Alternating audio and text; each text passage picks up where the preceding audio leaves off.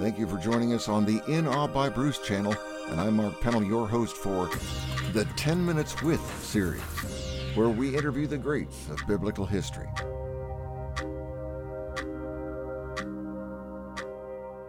Today we have on our call James, Apostle James, the younger brother of Jesus, who became the head of the Jerusalem church. James, welcome to the show. Well, thank you for having me, Mark. It's great to be here. Well, I have to ask the obvious first. What was it like growing up with Jesus? Well, our family was pretty normal, but Jesus definitely stood out. He was always respectful, following whatever the parents asked of him, doing the right thing, never in trouble. You'd think our parents would have said, "Why can't you be more like Jesus?" But they weren't like that. They loved us for who we were. How about after your father died and Jesus left carpentry? That is when things went more awry. I mean, we did grow up with this weirdness that people murmured about the virgin birth and Jesus born out of wedlock. So we felt that, but mom and dad always loved each other and stuck together, and so that rubbed off on us. What else? Then Jesus seemed to go off the rails. "Hey, I'm done with carpentry. Gonna go be a rabbi now." It's like, excuse me, what are your credentials? I mean, I remember my parents freaking out when they realized Jesus was not with us going home from Jerusalem after the festival, and that he was back at the temple talking with the rabbis. But one session doesn't make you a rabbi, nor having an insightful viewpoint. But calling it my father's house? He called the temple my father's house. As a Jew, I can somewhat get that, but he personalized it so much, I figured it must have really hurt Dad. So what were you feeling with this new rabbi path he took? Embarrassed? The things he would say and do, claim to heal people, call others to follow him, refer to himself and God as God's son, and not just in a general but a specific way? Oh, my brothers and sisters tried to pull him aside and set him on the right path, but he'd have none of it. He was on a mission.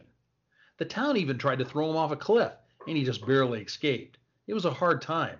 I just wanted to distance myself from him. Yet, in spite of that? Well, can you imagine your whole world turned upside down? I mean, what's the most shocking thing that happened to you that has completely undone all your views and opinions and totally reshapes your perspective? Something so close to you that you are embarrassed to the nth degree that you missed it and missed out on what it could have meant to you. But it's all works out in God's love, grace, and timing. For all my self-righteousness, I had missed the key to heaven, the need for a personal Savior by faith, not works. Yeah, tell me more. Well, in my frame of mind, before his last days, all I could feel was shame as he pushed the envelope further in Jerusalem, ending up being crucified, a curse on a tree, the bane of the family. And then he appeared to me after his resurrection. I should have been reduced to smoldering ash. No one sees God and lives, but I had him in front of me. One who had been God in the flesh and now the risen, glorified Lord. The one who I was embarrassed of is now offering me forgiveness, grace, love, salvation, new life. Mark, I was undone. And at the same time, though, I was kind of rebuilding some kind of new hope. So what happened next? Faith in response wasn't enough. I went all in.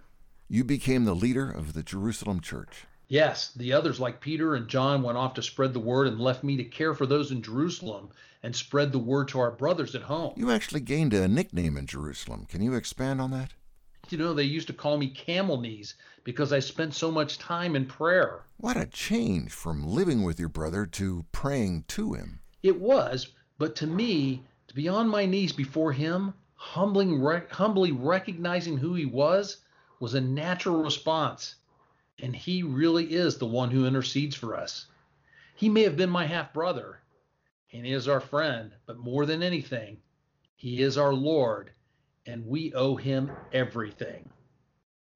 Thank you, James. A great reminder on the motivation to live every day for him, not underestimate his grace, and never losing our reverence for him.